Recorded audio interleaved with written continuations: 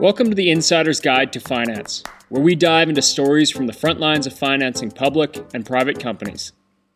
I host seasoned CEOs, fund managers, bankers, brokers, and business experts who will answer your questions about how to properly engage investors, finance opportunities, and build outstanding success stories.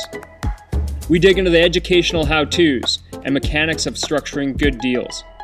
You'll also hear about strokes of luck, tense negotiations, and the pressures of closing, while also getting insights on how to best navigate the public markets.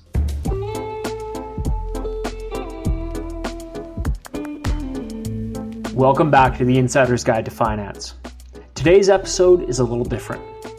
We're going to discuss the world of paid digital investor marketing, specifically for investor relations. We're going to discuss how a data-driven, scientific approach to reaching and engaging high-value investors is key to increasing your public market presence. This episode is tailored for CEOs, CFOs, and IR pros of public companies. There's a safer, more predictable results-focused way to market your public company. There's no need to write 6 or 7-figure checks, and there's no need for aggressive, influencer-led, meme-toting, regulatory-attracting campaigns that rarely create sustainable or an increased valuation. If you're looking to run a quick promote, this episode is not for you. If you're looking to invest in a measurable program that can accretively build your investor audience and shareholder base, then keep listening. Our goal is to help management teams make better investment marketing decisions, with their investors' capital, that is. We want good companies to succeed, and we want retail investors to win because they are a lifeblood of our small cap ecosystem. We want this to be valuable for you. If you have questions about digital investor marketing, we encourage you to book a call with us today. Now, on with the show.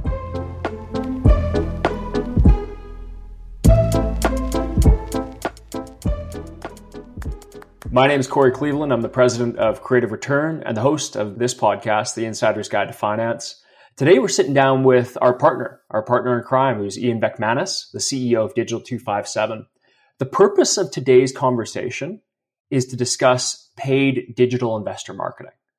So we are speaking to the CEOs and the IR pros out there who need to build investor audiences. And we want to get into what works, what doesn't. And I think more importantly, how to properly spend money on building an investor audience. So what I want to do is start off with some introductions and backgrounds on yourself. And Ian, why don't you give a background on yourself and we'll talk about how you got here. So I have an engineering degree, and that spawns an idea, some inventions once I graduated, and I wanted to know, how am I going to sell these? So I got into marketing, figuring out how to sell direct mail, direct marketing, very scientific approaches to advertising. And eventually I got into a role as creative director for a lead generation agency, where our job was essentially we had to go out, pay with our own money, get leads and sell them to our clients who would pay us more for those leads. So spending $1, making $2. And then I eventually ended up in the capital market arena, where that kind of mentality was completely absent. So Digital 257 was my attempt at filling that void of how can we spend marketing budget in a creative manner, come back with friends attached, that kind of thing. Something I've always appreciated about working with you and getting to know you is that deep engineering mindset, and when applied to the world of digital marketing, of paying $1 with the goal of getting $2 back, always measuring, iterating, and considering that. I've thoroughly enjoyed working with you.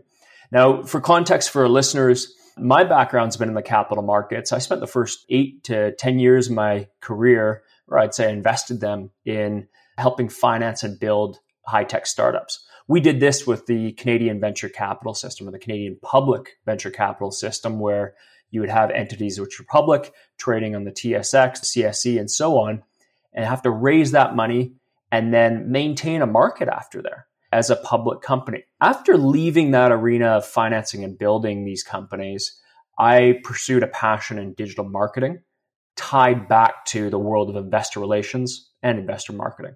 And that is what really spawned Creative Return, where we help public companies engage their investor audiences so they can maintain a really vibrant capital market.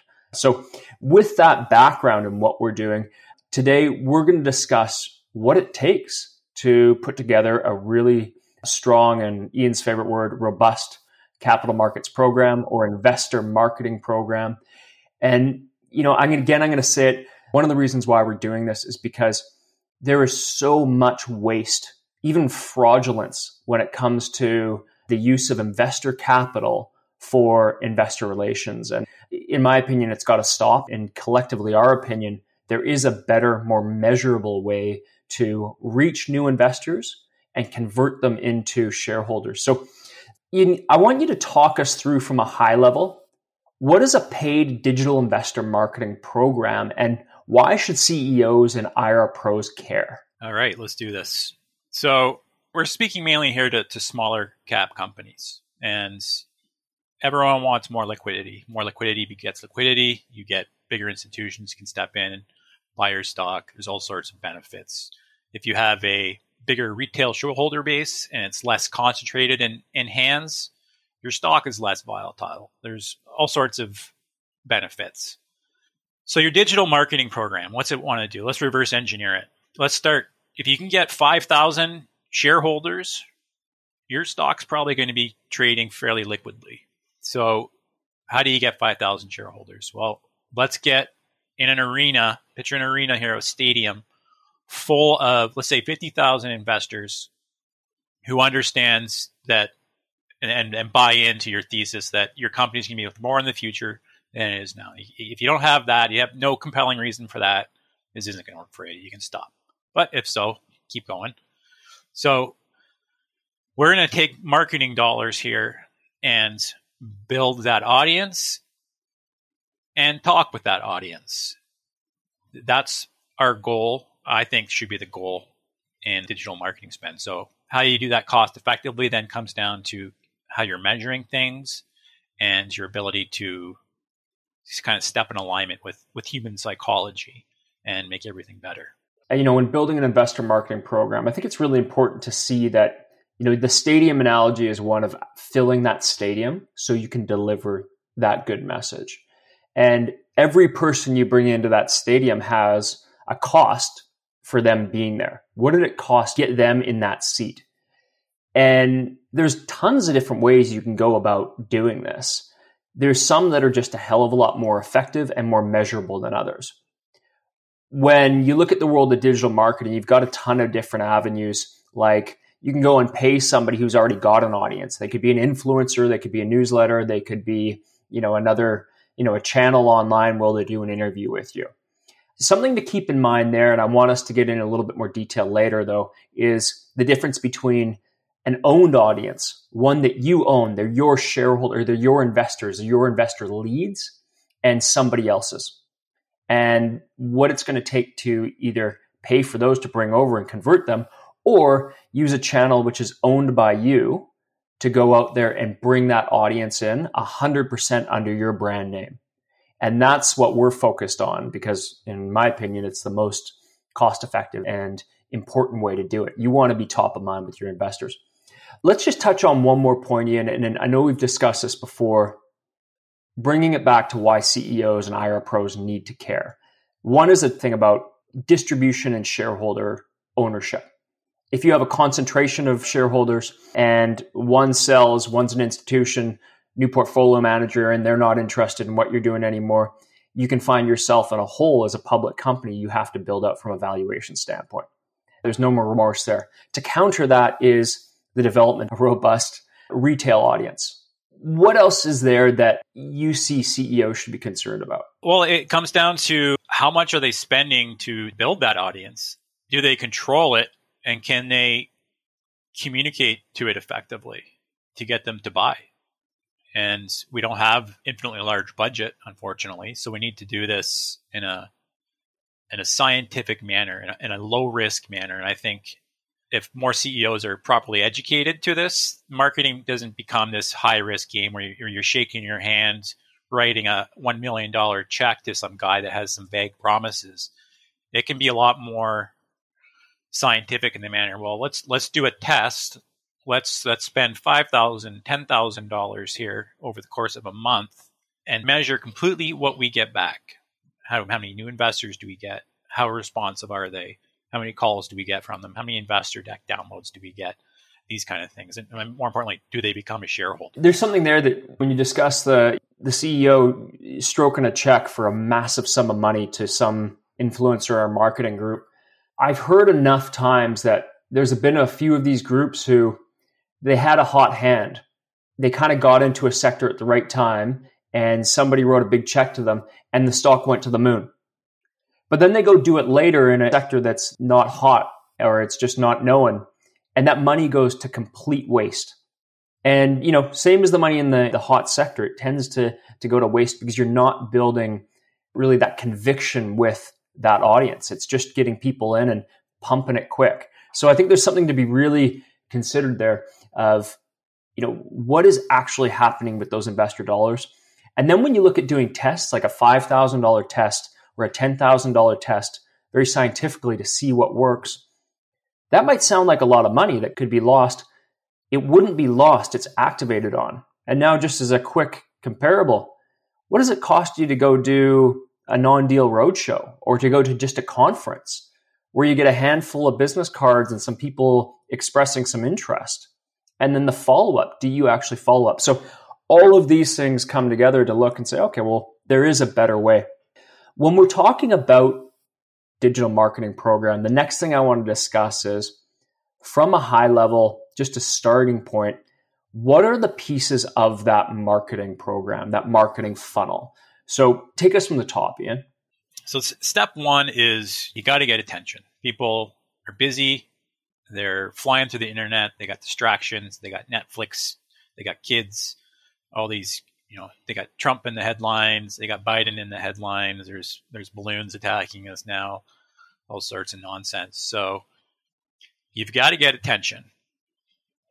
And your goal here now is just break it up into a process. What needs to happen? And this process should kind of mirror if you were ever done IR and you've cold called people, you've got to get them on the phone. You got to plant that seed, that hook that I like to call it, that generates that aha. They're like, yeah, I can see that your company could be worth more in the future than it is now if you execute on some things.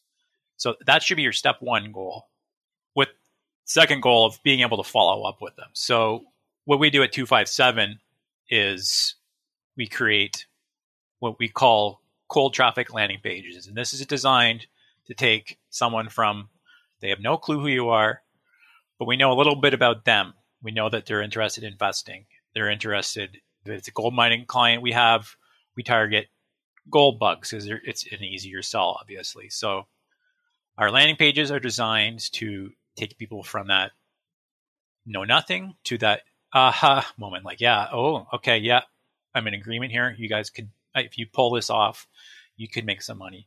And this is a lot different than other people. If ever seen some of those aggressive promos out there, the way to get around the aggressive promos and not have to, hide from the SEC for the rest of your life is to be less aggressive up front, be straightforward. Here's our risks. Here's the upside. No hype. Everything needs to have, all your claims need to be backed up, supported by numbers. This is just actually good copywriting, by the way. But you're not asking them to buy. You're just asking them to invite them in, and you'll spoon feed them a curated feed of due diligence for them to consume. And so that's what we do. And we're trying to get basically the email address, because the email address, that's the audience. You can communicate to them indefinitely. You don't have to pay a tax, essentially, when you go to these other audiences that have built their own platforms and they're asking you to pay to go talk on them. Those can be effective, and you shouldn't just completely ignore them. But you want to have that audience that build your own audience. Stop paying to build someone else's and follow up with them. So paid advertising, it starts with the ad click, getting their attention to the landing page. And we can dive in there a bit there. I can see you got maybe a question popped into your head. Well, there's some thoughts there. And like, what is a valuable lead? How do you value a lead? Or is it a quality lead? That's another thing to be considered.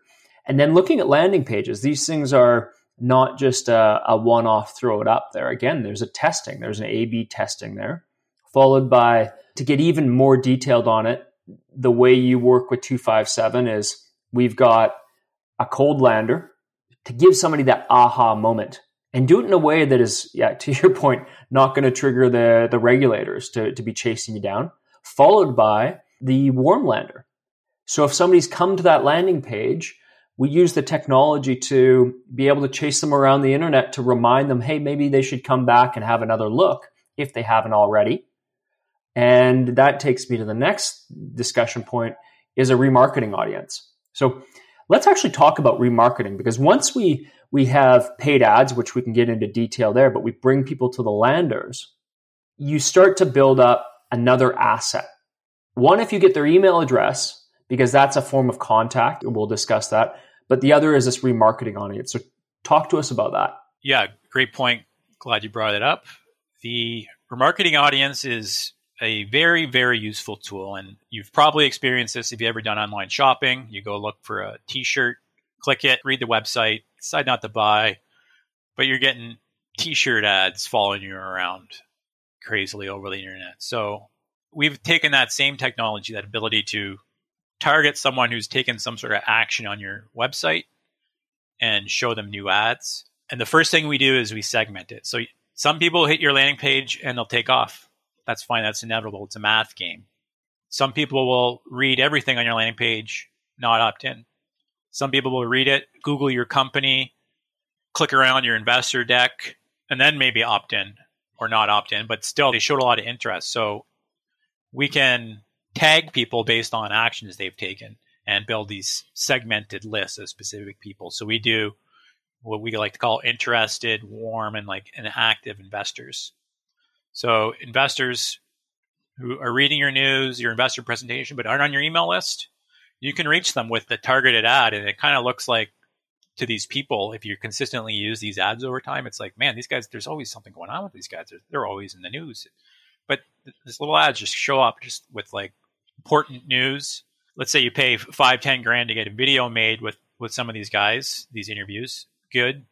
That might go out to their audience of 1,000 people might see it, 2,000 might see it. You got to think that the value of that video comes when someone watches it, consumes it, and it builds more conviction in them. That's what's going to change their behavior to buy more stock. So you want people to watch that. But most people don't have the right channels for that. They have to pay people for that. But if you're building website remarketing audience, it doesn't have to be through paid traffic either, by the way. You could just put the tags in your website and start capturing your existing traffic. But you build up these lists. Our clients have, 50,000, 100,000, 200,000 remarketing lists, but you don't have to hit everyone. Segment it by the interested people so you're spending your money better. And you drive them to these video views. So now you're spending 25 cents, 50 cents to get people to watch. They will watch, if they're interested in your company, 20-minute videos. It's an incredible use of marketing budget, in my opinion. And you don't have, once they're warmed up to you properly and they're hooked on the company, they will watch content. When news comes out, we've in the past collectively worked to use that retargeting audience, a remarketing audience, to get that news in front of people so more people see it. It's just not a black and white news release. And you tie that in with a video explaining that press release. And we've been able to measure all the engagement rates. People will watch a 20-minute movie or a video of talking about a development of a company. And then if you can get that in front of 10, 20, 30,000 people because of that remarketing audience, that is a huge, huge, kind of stadium you're speaking to as they've warmed up to the story. And back to the initial IR approach that you mentioned, the old school IR way of picking up the phone and phoning people, giving them that aha, saying we've got some catalyst coming down the way, and starting to build that relationship that way. What we're doing here is really doing it electronically. We're doing it at scale. 100 people at a time can be having that same, proverbial conversation with the company. And so I do want to make one point though. What we do together for our clients is not a replacement for an IR professional. You still need that person to help build the narrative, communicate the news, and build those one-on-one relationships with the high-value investors who can really, really move the needle, re-rate a company because they're seeing good news. The work we do is to build really a vibrant retail audience that helps provide liquidity so those bigger relationships can start to take a position in the company. And I think those are good points to keep in mind. We touched on this a bit, but I think we got to go back to discussing paid ads and the work you do. Talk me through the new school versus the old school approach to paid ads. And I think it's important because there's a lot of people out there who can say to potential pubco, hey, I can get you in front of a big audience through paid ads. There's more to that story. Yeah, there definitely is. And try and keep me on point here because I can really rattle off about this for hours on end. So let's go back to the old school way of... Talk to me about where am I going to see this ad? Like as a starting point, and then take us down the rabbit hole. Yeah, let's go. So in the old school way, thinking, and this is just pure logic. You want to reach some investors. This is in 1995. You put an ad in the Wall Street Journal. Internet starts warming up. You can start placing banner ads in around 2000 on financial websites. Google starts really kicking in around 2002, 2003. They introduce like the search ads, which really changed things. So now you can show your ads to people who are looking for, typing in, what's the gold price today? Well, might be a good ad time opportunity to show your gold stock ad to this person, that kind of thing. So you try and show your ad to them there. And then when I started Digital 257, you start hearing about, everyone's heard all the data stuff going on, but they have data on people's searches, what they're doing, their browsing. So at a rudimentary level, we were going to people who were interested in small cap stocks. We could determine they were bullish on gold. We could build a list of people that had gold searches, gold stock mining searches. We're visiting all the niche little stock picking newsletters so we could find the retail guys and target them fairly easy. And it's not about where is the website where you're going to show an ad. It's what kind of characteristics of a person do you want to show your ads to? And so the ad gets displayed not on a specific website necessarily, but it gets shown to people that meet your criteria.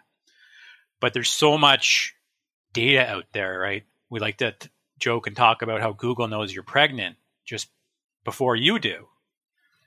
And they know that based off like the search changes that they start asking questions, and Google's machine learning recognizes, hey, people that were asking this and later became pregnant and started buying, baby clothes, stuff like that, the kind of behavior they have, 9 months before the baby comes out. So they know these things. They have GPS data of your phone. They know if you're driving drunk. They know if you're alcoholic. All these things can be determined through machine learning, but it's not, I just can't go in there as a marketer and be like, I want all the alcoholics and I want to show ads to them. I want to target all the 2-month pregnant women. It's just machine making a very educated guess. Let's dive in on why Google is an ad network, why they do this. Their incentive is to show the right ad to the right person at the right time so that they get the click. And that leads into their revenue model. So I think for context, when discussing the amount of data they have and the ability for you as a marketer in the paid ad space to get in front of them and start to help deliver and refine the approach of reaching the right person at the right time so that they take action, that's in their best interest as Google. But it's also in our best interest to get the most ready person at that time. In our case, it's talking about investors. So continue building on this because I think it is a really important one. And even what are questions that a CEO or an IR pro could ask others who are saying they're going to do paid ads? Like, how do you approach this? It's good you bring that up because you want to align yourself with Google's business interests. If Google can make money off you and you're making money, you're increasing your shareholder base, that kind of thing, that's a win-win. You don't want to fight Google. You want to align yourself with them. So here's how Google makes all their money. They buy ad space, or they have digital properties like Gmail, the search, and they want to sell that ad space at the highest price possible. And they sell it on a per click basis. So the more clicks and the more someone's willing to bid, the more money they get. So in a simple, let's strip things down to a simple state. If you're selling women's lipstick, you would be willing to spend twice as much for a click if you had data that would allow you to target women only, right? Yeah. That just kind of makes sense. So that's what Google's trying to do. They're using data to help you find that audience. So you're willing to pay more to put your ad in front of them. And this is why the data game is worth so much money. It allows you to pinpoint exactly where to place these ads. This form of placing the ad is basically on the data-rich ad platforms. That would be Facebook, which includes Instagram. And then you have Google, and that includes like Gmail, their display network, and YouTube. And I think Microsoft's really stepping their game up too. So those are the three data-rich environments. And to play in them, you need to be able to feed back data on who you want, not necessarily where you want your ads to show. It's who do you want to spend money to create a specific measurable action on your website. What about the questions that CEOs who are spending money on this, what should they be asking? How do they know they're getting a quality lead? If they've got somebody doing this on their behalf and Google's taking a bunch of their money to place some ads kind of thing through an agent who's buying these ads for them, what questions should they be asking to know that they're getting high quality leads that come down the pipe and convert? Well, if the agency's not even asking you what kind of conversion you want, you should run away, because that's step one. It's what can we measure? What's our goal? And you have the systems reporting in place to measure and track that. That's step one. Otherwise, you're going to get pitches like, oh, we can get you 10 billion impressions. We can get you 1 million clicks. These arbitrary things that don't mean anything. I can get someone 20 million clicks for a penny a click, but I'd be paying for mobile ad traffic where it's someone's baby accidentally clicking an ad on an iPad, right? There's all these things to consider. So that's your meat cleaver that will immediately show you who not to use for an ad agency.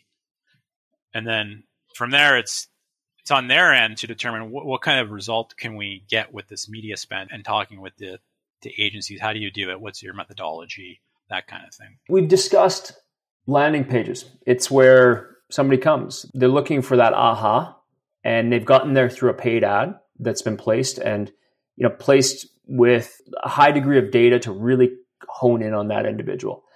Once we start capturing this interest, we capture their emails. What's next? What is the next part of this process to start to build that conviction? Yeah, so that's the follow-up loop.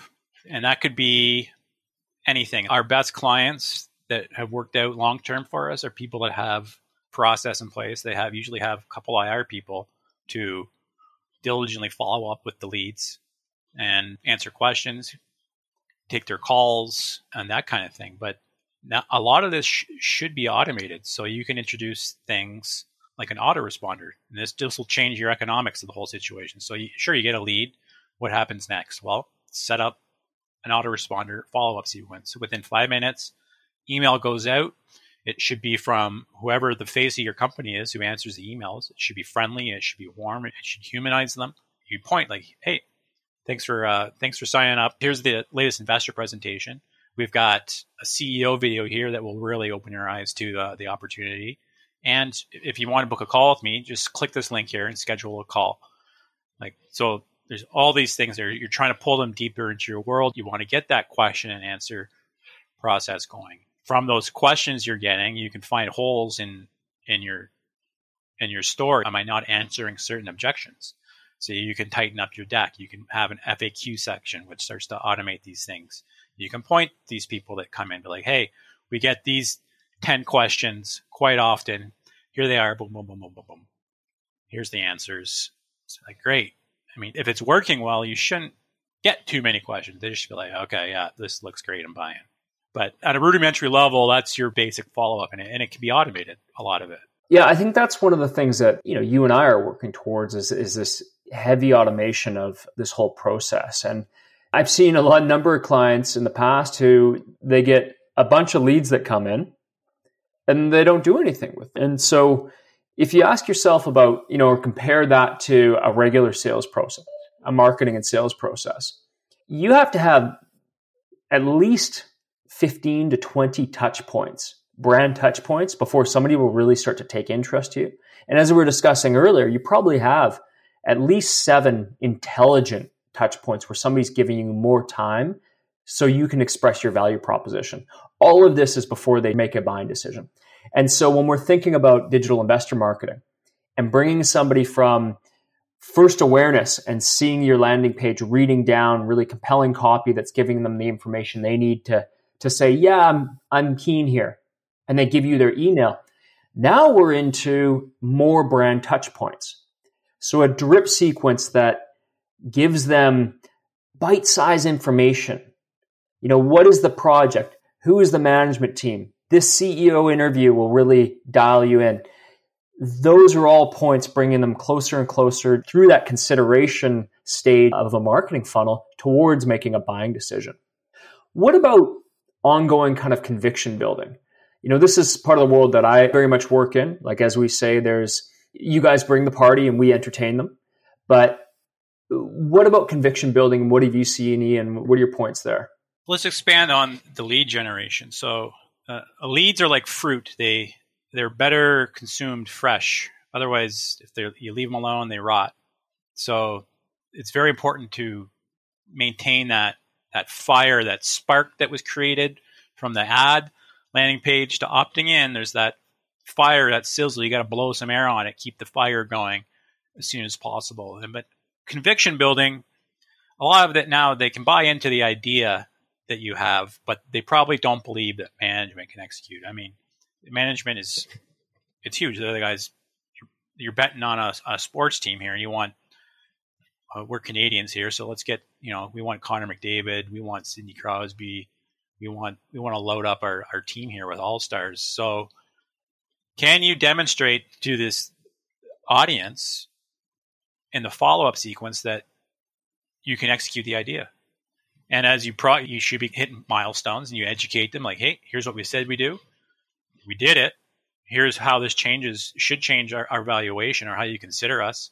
You can have little quips with just management, not even talking about the project, but educating just the management, just transferring some of their expertise to the audience. Because I talk to my clients, I'm blown away at how smart some of these guys are. And it's like, you listen to them for 30 minutes talking about, metallurgy or mine construction. You're just like, my God, take all my money. You want to capture those things and deliver them to people in an easy to consume format. It should never stop.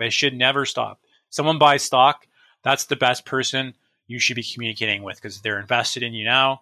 You can get them to buy more. You shouldn't be focusing. Your budget's better spent on existing shareholders. If you had a limited budget, go after existing shareholders, as long as they're not miserable and you've ruined them or something like that. But these people are the easier ones to flip. Yeah. Let's come back to that point, because I think it is important. To summarize it, though, it's the fact that it's less expensive or cheaper to convert an existing customer and get them to buy again than it is to go get a new one. The same thing applies to shareholders or investors converting to shareholders. But let's come back to the people we speak to, our clients. They are so insanely intelligent. And when you hear them speak about different aspects of their business, it's really engrossing. You're just like, wow, like I had no idea. But talk about building conviction. When somebody can start to communicate and educate on what they're doing and why they're doing it, it's a huge step forward in getting people to say, I trust this company. But there's a methodology behind this. Like, if you're coming right out of the gate with nothing but facts and figures, you're never going to give them the aha. We need that emotional hook at first, and then you start to reaffirm and build that trust with, hey, there's real intelligence behind this. This is the explanation of this strategy, or here are the milestones we said we would hit, and now we've hit them, and these are the ones we aim to hit in the future. That kind of communication It can't just be dumped on them all at once with a 30-page deck. You'll never win them. And you can't just come at them right away with all the hard numbers. You'll lose them. So there's a big methodology behind that narrative delivery, and that is what starts to build conviction. And it's something that I think that is at times not given enough attention. You can't just give them a 30-page deck and expect them to buy. There is a big process behind this, and that's what starts to really build. It will build a shareholder audience. It will convert investors to shareholders. Your classic rhetoric, right? Ethos, pathos, and logos. So it's the logic, the emotion, and then the character of the speaker. So those are what you're basically trying to weave into a compelling narrative and your follow-up. When keeping those elements in mind, we can also talk about going out there and getting your narrative out through other channels. I just want to come back to the use of kind of other paid media outlets. So you can go and do an interview with somebody who's got an audience, and you pay to be on there along with a bunch of other companies. You can go and do offline conferences, which, hey, they fill a part of an IR program. And you can go and pay others to do various forms of lead gen. I think that's something that's really important is when done well, we've been able to tie into these sources of lead gen and actually measure them as well and say, how effective was that? Now let's use that as a segue into the discussion of actually measuring the engagement, the effectiveness, and potentially even the value. Now, I think we're going to kind of dive in and go deeper than maybe even down a rabbit hole of some of the stuff you and I have been talking about. But how far down can we measure the engagement of an audience? And why is that important? And how does that tie back into getting more shareholders or more investors? Yeah, this is a rabbit hole, but it's a great one to know. So on a basic level, almost everyone I've seen always has Google Analytics on their site, but it's never configured properly. It's like a gun where everyone, hey, I got a gun here, but you got to put the bullets in it. You need to aim it at something. The sights on backwards. Just for wind and elevation. Yeah. All sorts of things, right? To strategically use the gun, it requires some planning. So the tracking, you can measure all sorts of things, and especially external vendors. So let's say you put up a warm page now on your website, and it has the email. It's just a simple email capture form. Hey, join our investor list if you want to see our upcoming catalysts. You don't want to miss them. Join here, that kind of thing. Go to your third-party vendors and say, okay, do whatever you're going to do, but as a soft call to action so I can somewhat get an idea of the effectiveness of what you're doing, direct them back here to the link. And the link will have a special little tracking code. So let's say it was Corey's IR service that they were paying for. We could put a little code that said, Corey IR. And all of a sudden in your reports, we can see, okay, we spent $5,000 with Corey. 400 new people came back to the email page. 100 of them joined our email list. You can break that down into the cost per lead. But now with some of the better tracking tools available and that we're starting to roll out is you can follow that person for a year or more. So what did they do? Did they read your news releases? Did they watch more video content? Over how long? Like how engaged are these people? You can kind of get a good idea. You can infer if you want more of these high quality leads or low quality leads. And what we're getting to now is assigning actual marketing value to some of these events. How much are you willing to pay to have someone read your investor presentation? If you had $200,000 budget, let's say for the year, would you be willing to spend $1 to have an investor read that? So 200,000 investors read your investor presentation. I think that might be worth it.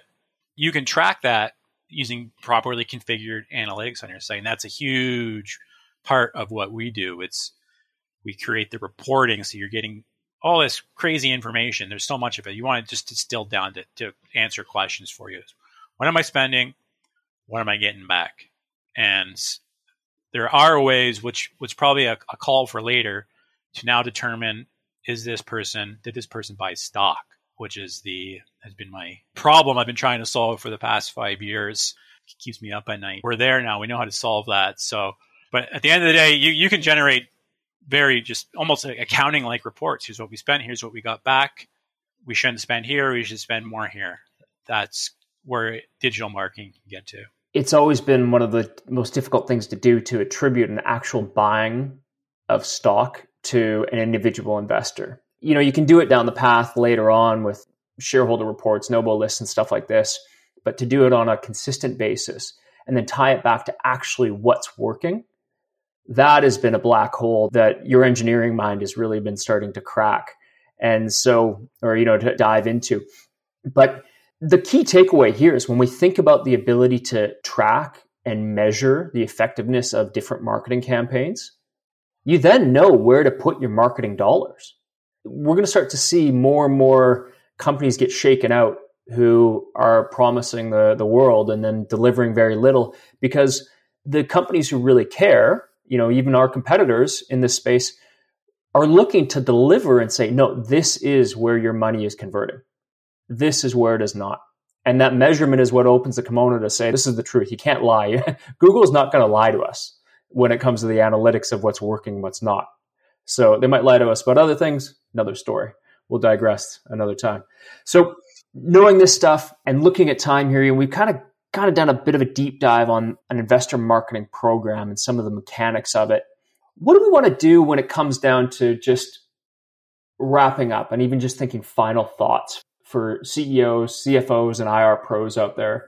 What should they keep in mind when going out there to do paid investor marketing or are engaging with other companies to help them out? I'd be asking, what result do we want from this? And can we measure it? And if you can't measure it, just move down a little bit to the result that's closest to it that you can measure, because you can measure a lot online. And then I would not be writing $1 million checks blindly. I would be doing smaller tests with all these vendors to determine, okay, how do these guys shake out? I would make sure that on your own website, you have automated follow-up systems in place. You want to make it as sticky as possible. Have lots of ways for people to join your email list, lots of ways for people to ask questions. Get that remarketing in place. That will just multiply everything you're doing, because now you're paying these guys money. You have to pay to reach their audience, but ultimately these guys send some back to you, and you clip it. You clip all the interested people into your own pool, and you need a way to follow up with them. So making sure you have these processes in place and the ability to measure is basically step one. And we're probably a logical thing to do. You can reach out to us and hop on a quick call. I'm happy to clarify questions and point me in the right directions. Yeah, I agree on that. Like, we're here and we want to be a resource. I think it's almost just, culturally who we are collectively as partners in what we do. And then when I think as a final thought or consideration from my side is that there is a better way to spend your investor dollars, the money that people are investing in your organization. There's a better way to spend that money to go out and reach new investors who are buying into your future. I have a really hard time with hearing about the amount of waste that happens in our space. Some of it is just downright fraudulent. It's BS. Even for good companies, they're getting taken for a ride. That's not right. It hurts all of us. It hurts the investor, it hurts the companies, and it hurts the ecosystem that we're in, because it's these retail investors who are the lifeblood of the work we all do. And so it's a conviction for us that we go out there and help and provide both the guidance and the service to go out there and get the attention of good investors. So, like spending $500,000 at a 20 million market cap mining company, that's drilling money you could be spending and hit the mother lode with, versus you're paying for the Porsche of some smooth talking promoter, right? Yeah. Like, that's the kind of stuff that I want to eliminate, because capital's a precious thing. We shouldn't just be tossing it aside. So as a final takeaway, a call to action in what we're doing here, we do encourage you. Phone us, reach out, whether you're interested in the services that we could potentially provide for you, or as a starting point, tapping into our knowledge to help you make better decisions with your investor marketing programs. We're here for you. Thanks for listening to this episode of The Insider's Guide to Finance. If you enjoyed what you heard, please share this with your friends and colleagues so they can benefit as well. You can also subscribe and leave a review on iTunes or the Play Store. Your support there is really appreciated. For future episodes, if there's a question, topic, or specific person you'd like me to interview, feel free to reach out. You can connect with me on LinkedIn or through my website at creativereturn.ca.